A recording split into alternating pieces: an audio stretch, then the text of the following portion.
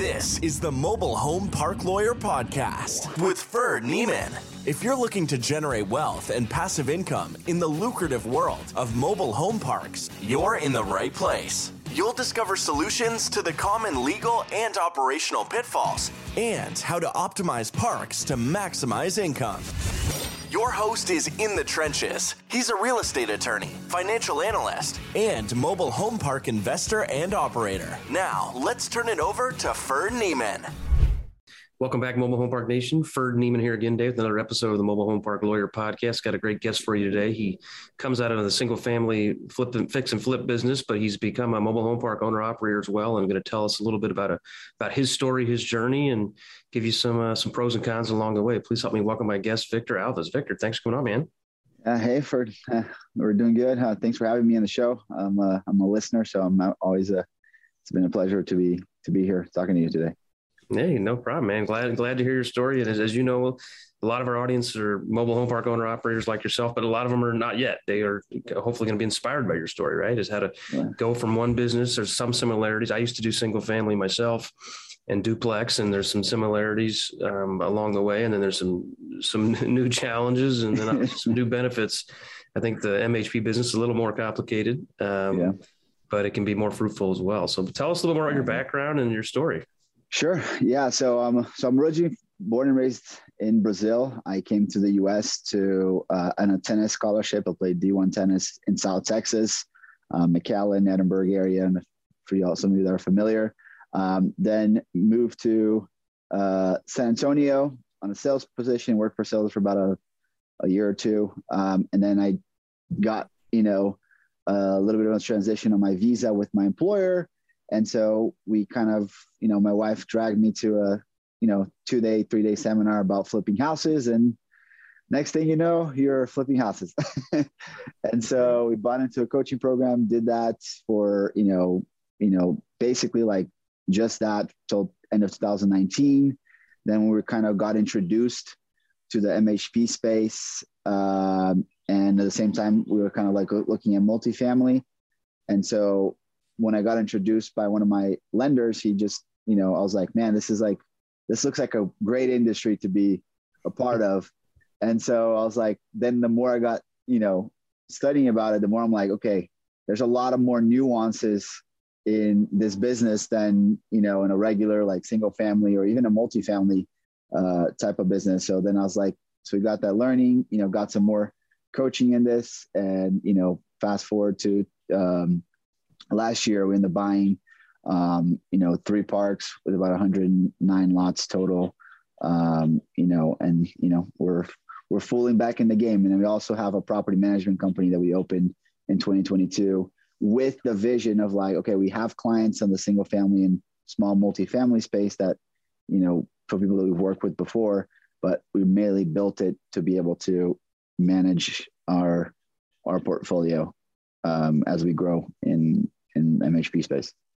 Yeah, that's cool, man. Yeah, it's definitely more nuances. I agree in MHP. And then what's interesting is multifamily is generally more competitive. So it's like MHP is a little less competitive. You can hopefully get a little better deal, but it's not for the faint of heart, right? So there's a big learning curve. I think self-management is the way to go, at least at the beginning till you learn. So for your management company, do you intend to also do third-party management or on the mobile home park side, or is it just building the kind of the framework and backbone for your own portfolio expansion? Yeah, we actually do third-party management for single family and small multis. And we actually added a client last year too, towards the end of the year, that has a small, like 10 sites, mobile home park nearby. But mostly like the idea behind it was, if we can get third-party clients, it's great. That helps us, fuel an income to be able to build a team to manage our parks, and then it's vice versa benefits, right? So we have our own, like I say, like 75% of our portfolio that we manage right now is our own stuff.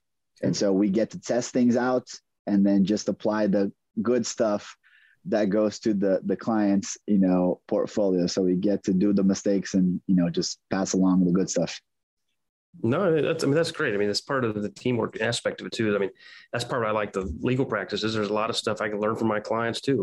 We mostly do MHP. We just closed a couple really complicated large scale apartment complexes.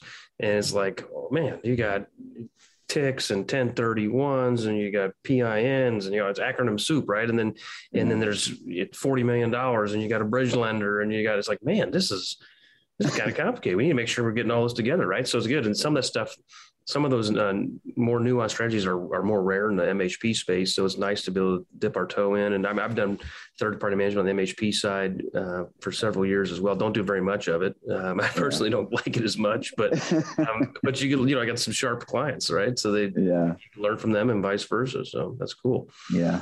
So what was the main motivation to make the jump, and then tell us about that transition? Because it's a lot of people in our industry, I feel like, do that. They come from the single family business, and eventually a lot of them get tired of flipping houses because it's like you do one and you make money, and you got to find another one, you got to do it again. It's definitely not passive, and it's not as certain for the future. But is that your motivation, or what tell us your journey? Yeah. So I think, there's a couple. One was like a partnership, termination or ending. That's one of the triggers there, but like really was the inconsistency of, cash flow, right? We had, we were buying for like 3 years straight, like about 36 houses a year. Like, so those are acquisitions, and we were selling a lot of those houses, as well. So you have a lot of transactions, a lot of projects, which, I'm not a big fan of construction. I thought I could handle it, but I don't really like it as much. And the other part of it is, so the biggest thing for me was the inconsistency on cash flow. And it's a big output of cash. Like you have a fixed amount of money that's going out, basically every month in marketing and staff and, and rehabs. But you might not have a project closing every month. We might go like 2 months without it, and then you have like 1 month that closes 4 houses. So it's just a very inconsistent part of the business. And I was like, when I got to the MHP space, I was like, the first thing that really got me excited was the fact that, you could just rent the land. And I was like, I don't have to fix a home. That's amazing. Right. That was the first light bulb. And then, then the kind of like understanding, about the, what you're doing for the affordable housing component of it, which is kind of like the, warm and fuzzy that I really like. And the fact that, you could really, find a more consistent cash flow and at a lot better entry price than you're getting in multifamily, right? You can pay, I don't know, depending on the state, like it's in San Antonio or Texas, I don't know, between 35 to 50,000 a pad versus in multifamily, you're paying like 100 to 130 a unit, right? Which is crazy. So that's that's kind of a few things I really enjoyed got me excited about the space. No, that makes sense. I mean, and as far as a per unit or per door, they talk about a lot multifamily. I was having a discussion the other day because the lender was like, "Oh, we're getting 70,000 a unit for MHP in this particular market," and it's like that felt like a lot because it's like, well, it's going by the per unit cost. It's to me, it's a more simplistic metric. As it's like because obviously, what if I just bought a park for like 8,000 a unit, right? But did I just get a good deal? Well, I got a pretty good deal, but no, part of it's a function of it's 40% occupancy, and the NOI is low, right? So it's if you use cap rate or you use some sort of discounted cash flow analysis, like it's a more sophisticated analysis. It's like, well, a unit's not a unit. Where in multifamily, a unit's not a unit, but they're kind of similar because most multifamily are going to be 90% plus rented. Now they may have below market rents. They may have the ability to upgrade the units, push rents, but for the most part, it's not 40% occupied. Where a lot of MHP, especially by from mom and pop older parks, they might be 20, 30, 40, 50%. And which is obviously going to distort your per door, per lot. I mean, but it doesn't mean you're, 8,000 a lot is a home run of a deal if it's worth only 8,000 a lot. Right. Yeah, so, exactly. Yeah. I think that's one of the things that, on MHP, that's funny because, you know, you could have, you know, like a very low price per lot because you have a lot of vacant lots, right? Okay. And if you don't have, you know, it's very different in a multifamily, right? That's one of the biggest nuances that we're learning, that kind of like took us some time to learn, is that, you know, a unit is a unit. The unit is there. There's no, you don't have to bring anything there. All you do is lease it, right? Maybe renovate it and lease it. In a vacant site, you know, you have to bring a home, or somebody has to bring a home there. So that site is not really like doing you any good until a home is there. So I think, like, to your point, is like the cost per pad or per site is, you know, is somewhat irrelevant to a point, you know, depending on how the park is ran. Yeah, it's a more of an imperfect metric, and with the benefit, of course, of MHP is you can take a park that's got 50 vacant sites and you can add homes there, where you just can't do that in multifamily. It's just you're not gonna add a second story on a one-story apartment complex, right? And generally your land coverage ratio is already to a certain portion. You can't build adjacent either, so you got what you got. So that's one of the reasons it attracted me to MHP as well. Yeah. So tell us what some of the easier and some of the harder steps through the transition. Obviously, if you're already doing flips, you're already understanding construction, managing a crew, budgets, a lot of that stuff. But so that, to me, that I was presuming that would be the easier stuff to transition over. But then there's lots of other things, infrastructure, otherwise it may have been foreign. Yeah, I think, like, you know, like locking down, you know, the CapEx improvements for me was a little bit easier, especially because the parks are close to home. So like they're all kind of around here. So I can use a lot of my original crews and people that I've used. So that's been, that's been a easy transition. I think the other part too, since, you know, we did manage a few Section 8 and a few other lower income housing types, like we kind of understood the clientele a bit. The main difference is that, you know, you have to kind of fill the demographics of who you're dealing with, because we have a park in Uvalde that is like a lot of like older folks there. It's not like a 50 plus community, but like there's a lot of older people there. So, you know, getting them to understand to pay online or do stuff like that, that was a fun challenge. You know, a call every single day of like, hey, how do I do this? I got locked out, or how do I, you know, we actually had to have a 2-day event, that I call it, that we went there to the community, and like everybody came, and just like, we just set them up on their phone, because they don't have a computer, don't have phones, and told them like, hey, this is how you see the bill. This is how you pay the bill. Here's your set up your bank account.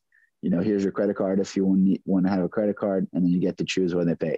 Took a good, you know, 3 months to get everybody in sync, but now it's pretty good. Now our park in San Antonio, or the one closer to San Antonio, we had a lot of, I'd say like a more younger crowd, not too young, but like, you know, more tech savvy.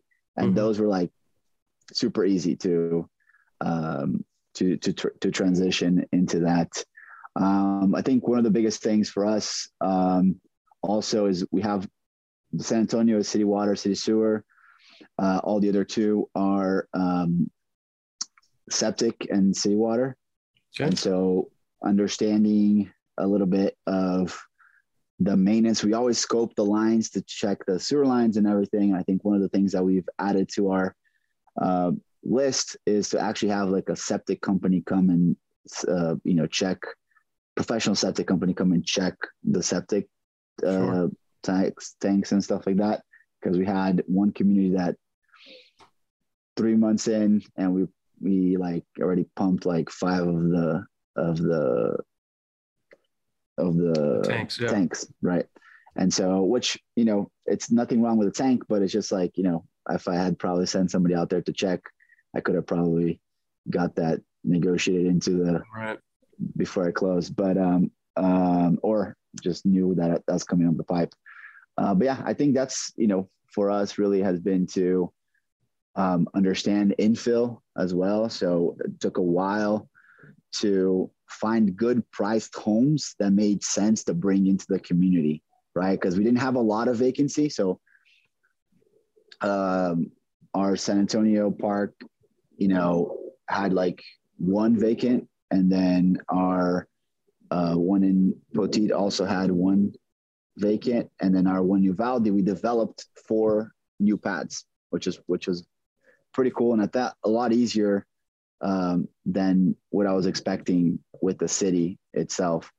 And so, but yeah, we got that taken care of. So then we have like 4 vacant lots that we have to infill, and I'm like, I can't find good homes. We finally got this last month, found like some nicely priced homes that we're going to be, that we bought and we're going to be taking to the park. But it's just a tougher situation, especially when when your park does not qualify for the programs, right?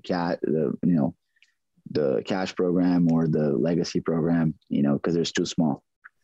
Yeah, that is definitely a challenge, and it's harder in today's environment than it has been, at least in my short career in the space. Is it's harder to find used homes at good pricing, and then for the new homes, if you're a new player or a small player, it's like you can barely get the attention of the factories, and you got long wait times. And then if you do get the attention of the factories, it's hard to get approved by the financial institutions because they don't see it being worth their effort. Like, oh, you got 5 pads, I don't care.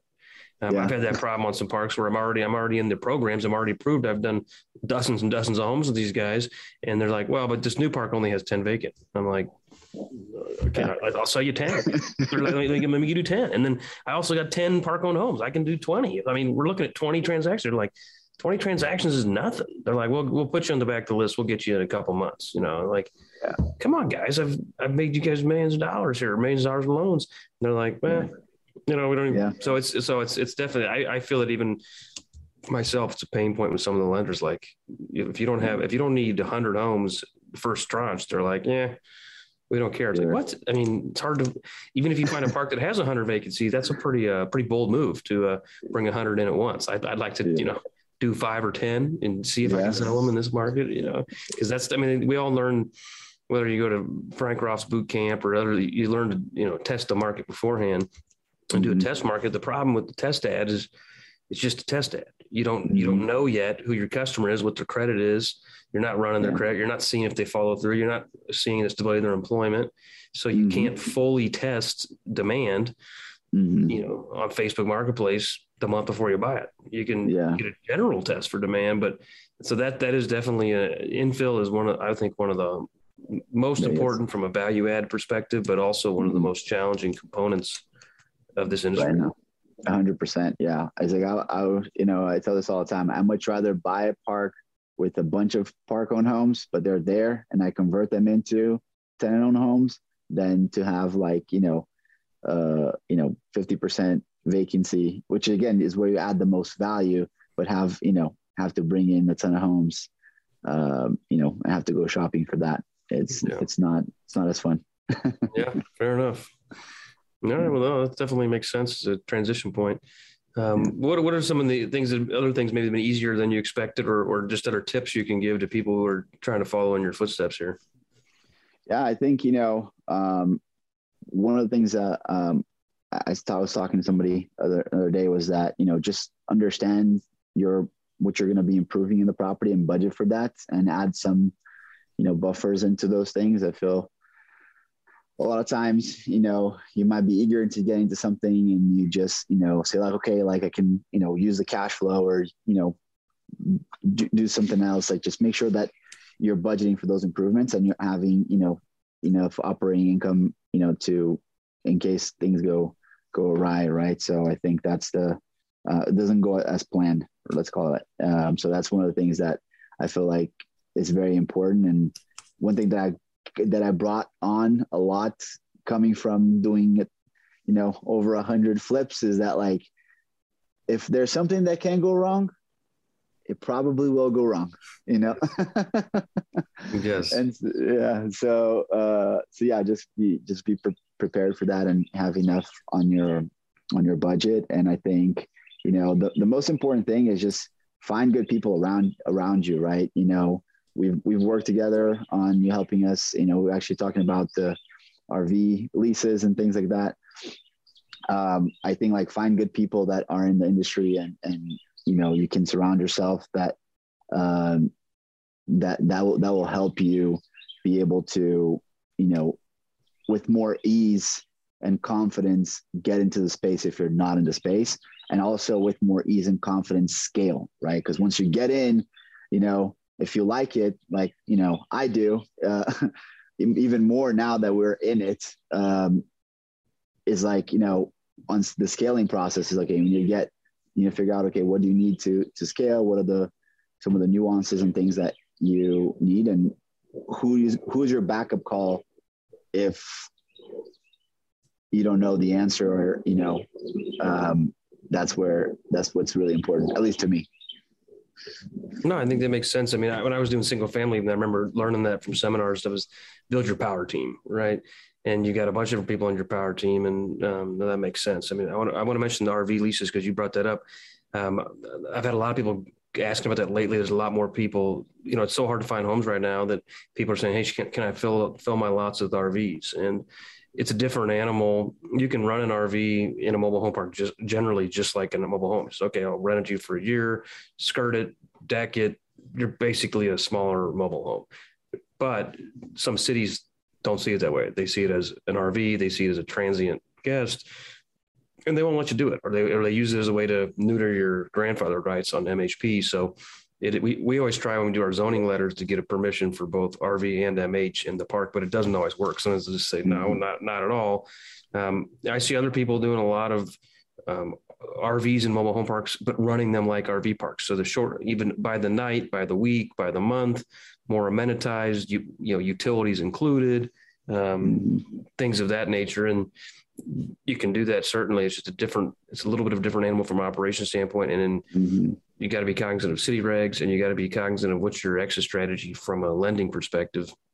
I looked to buy a park it's been almost a year ago or more now in the Kansas City market. And it was like 30% RV, and the lots were small, so they had to be RV. So I know why the guy did RV, but I looked at it like I couldn't get the regular loan on it because the bank was discounting that RV income. So my net loan was going to be like 55%. It's like, well, based on that, I can't pay the same price because I'm not getting the same leverage return. So I went back and forth, and we couldn't get even within $100,000 or $200,000 of price because I couldn't get the same debt. And there was a disconnect between me and the seller on that. But that's something that I don't know if he had contemplated at the time. Like, look, I might not be able to get my sales price because my buyer pool is going to be restricted because of this particular constraint with the lending environment. Yeah. No, and I think that's a good point. I think you're bringing up the loans. I think, a lot of times it's important for you to realize what lenders, and if it's your first time, I usually say like, this is my first loan was also done this way. It was like, use a broker that, focuses on MHP, because they'll find you the lenders and they'll walk you through the steps and figuring out, and then, go talk to some local banks if you're doing smaller stuff, because, you can typically save a little bit in the costs, but, also build that relationship a little bit stronger with the bank. But, it's just understanding the financing, right? Are they giving you some credit? Because some lenders will give you some credit on vacant pads. Some of them will give you credit on the RV income, some won't. And so just understanding kind of, how each one of these different lenders that you have on your, power team, right, operates is a big thing, because, it can go from you getting, 75% loan to getting, like you said, a 55% loan, which totally changes your returns. Yes, absolutely. And I've had it happen before where the lender comes in lower than I expected, and I'm already in the middle of my due diligence. It's like, well, I can't really renegotiate price because my lender caused a problem, right? And so the seller's like, that's not my problem. And I'm like, well, it's going to be your problem if I can't close. And they're like, well, don't close. It's like, crap. So that's, part of the risk, and you live and learn, hopefully get smarter along the way. But I think that's one thing that a lot of people just don't think about is what's the exit strategy? I had a mentor at one point. He bought a second home, and it was a really big, really nice, really expensive home. And he's like, yeah, I bought it for pennies on the dollar. And I think he bought it for like 60 cents on the dollar. And because the economy had crashed in like 07, 08, well, then his business kind of went in the tank. And he's like, I can't afford this second. It's like a 6,000 foot second home. He's like, I can't afford this second home on 3 acres of lakefront and all this. Well, he didn't really have an exit strategy because that size in this market, that size home, and that only a small fraction of the population could afford that size home for a second home. And those that could recognize there were 10 other ones in the same neighborhood that were in foreclosure. So they weren't going to pay retail price for his when they could buy the one next door for 60 cents on the dollar. So he's like, I made a big mistake. I thought because I bought it right, I was golden, but then I spent more money and I fixed up and I needed to, and then I was going to sell it at the same discount. And it was like, I did all this work to it and everything. And he didn't think about the exit plan. So I always kind of remembered that. And for me on mobile home parks, the exit is what's a preliminary exit. What's this thing going to refinance at and how, or what's this going to sell at and how, and who's my buyer and what kind of financing can they get if they need it.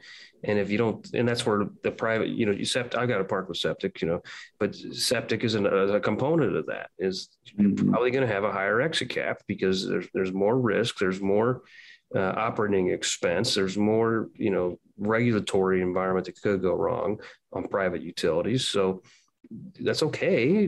But it's okay if it's into your analysis. It's not okay if it wasn't in your analysis and you get surprised. You don't want to get surprised in this business, right? Exactly. People do it all the time.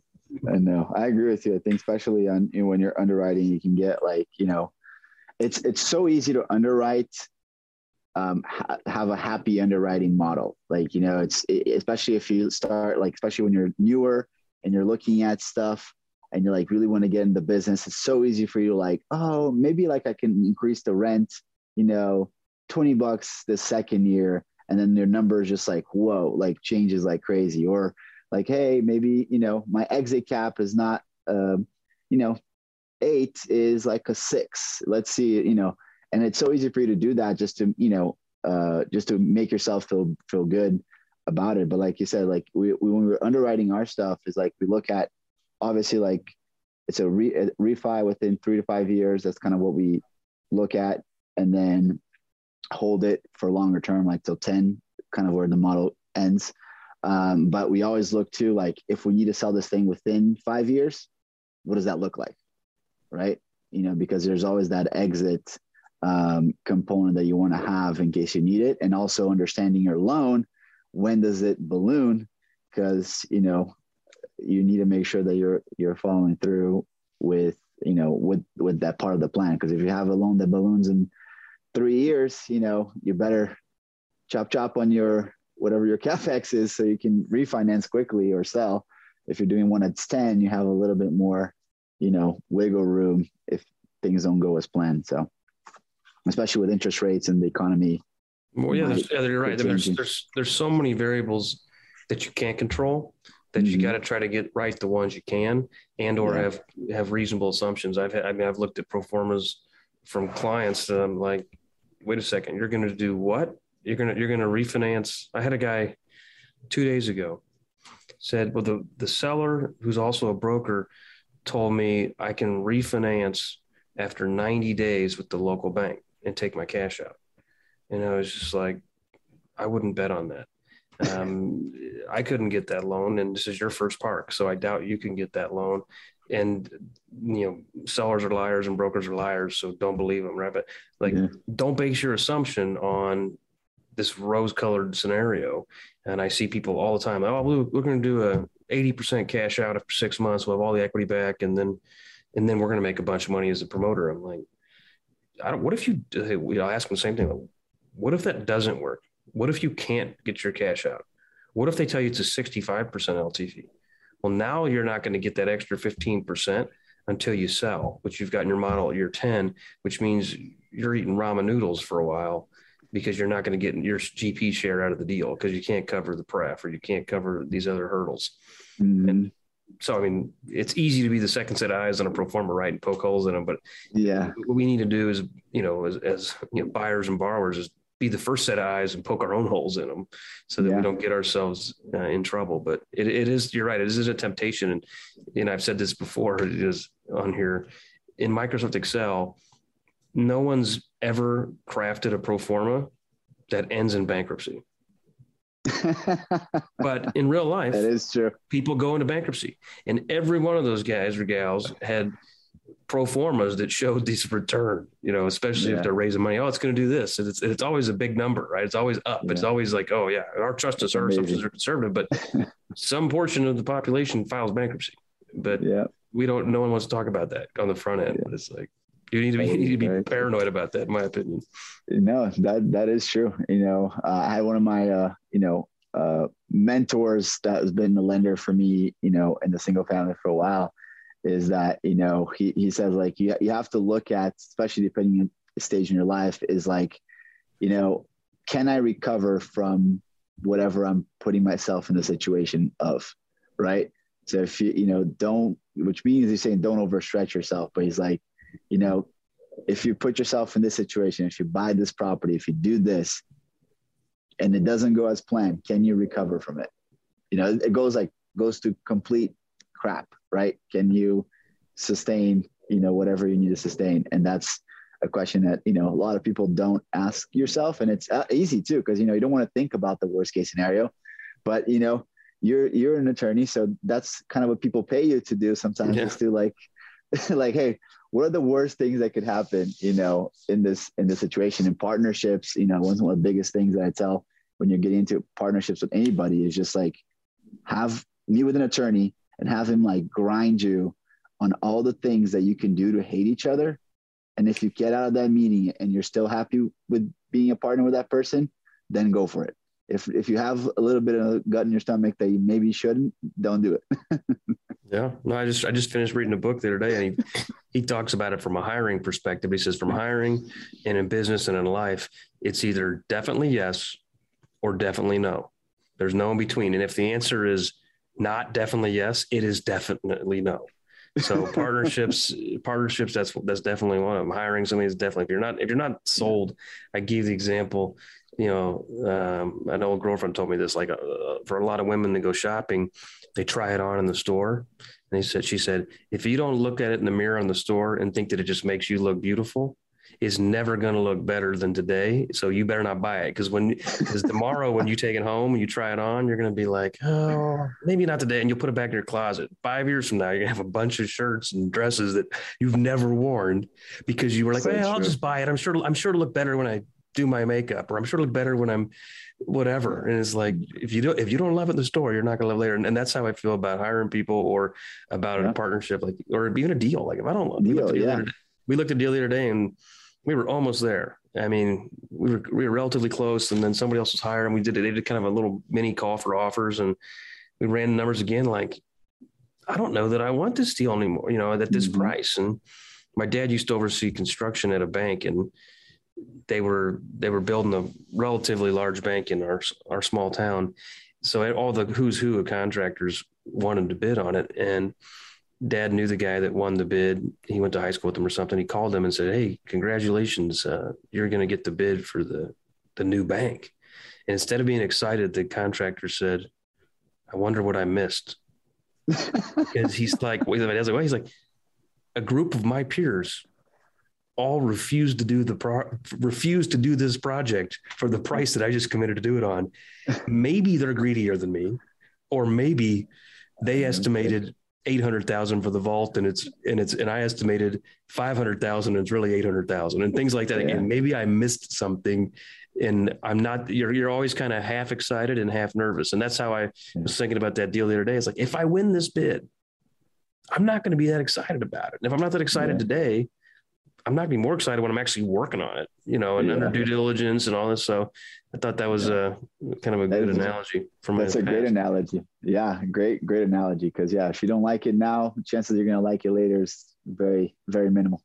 Yeah. Rarely in your due diligence or in your operations, you'd be like, I didn't think of that. And it's better than I expected. Like, it doesn't happen very often. Right. So it's like, you as much as you try to be conservative in your assessment, it's like there's always this like emotional, I want this deal, and it's like you got to take the emotion out of it and just use the logic. That's true. That's very, very true. Good stuff. Well, Victor, any other tips or tricks you want to share before we jump? No, I think, just make sure that you're surrounding yourself with good people that can help you whenever is needed. And just get into the business. I love this business, and I want to see good people getting into them. So for those that are listening. All right, great, man. Appreciate it. Hey, where can people find you before we go? Yeah, so Facebook, you can look me up, Victor Alves, or you can email me, Victor at Vecno Capital, which is VECNO, the word capital.com, or on our website, vecnocapital.com. That's pretty much it. All right. Thanks, Victor. Appreciate it. Thanks for. You've been listening to the Mobile Home Park Lawyer Podcast with Ferd Neiman. Ready to learn more? Go to www.themobilehomelawyer.com for free resources and materials to help you succeed. If you love the podcast, go to Apple Podcasts, give us your review, and subscribe today. Thank you for listening. Neither the Supreme Court of Missouri nor the Missouri Bar reviews nor approves certifying organizations or specialist designations. The choice of a lawyer is an important decision and should not be based solely upon advertisements.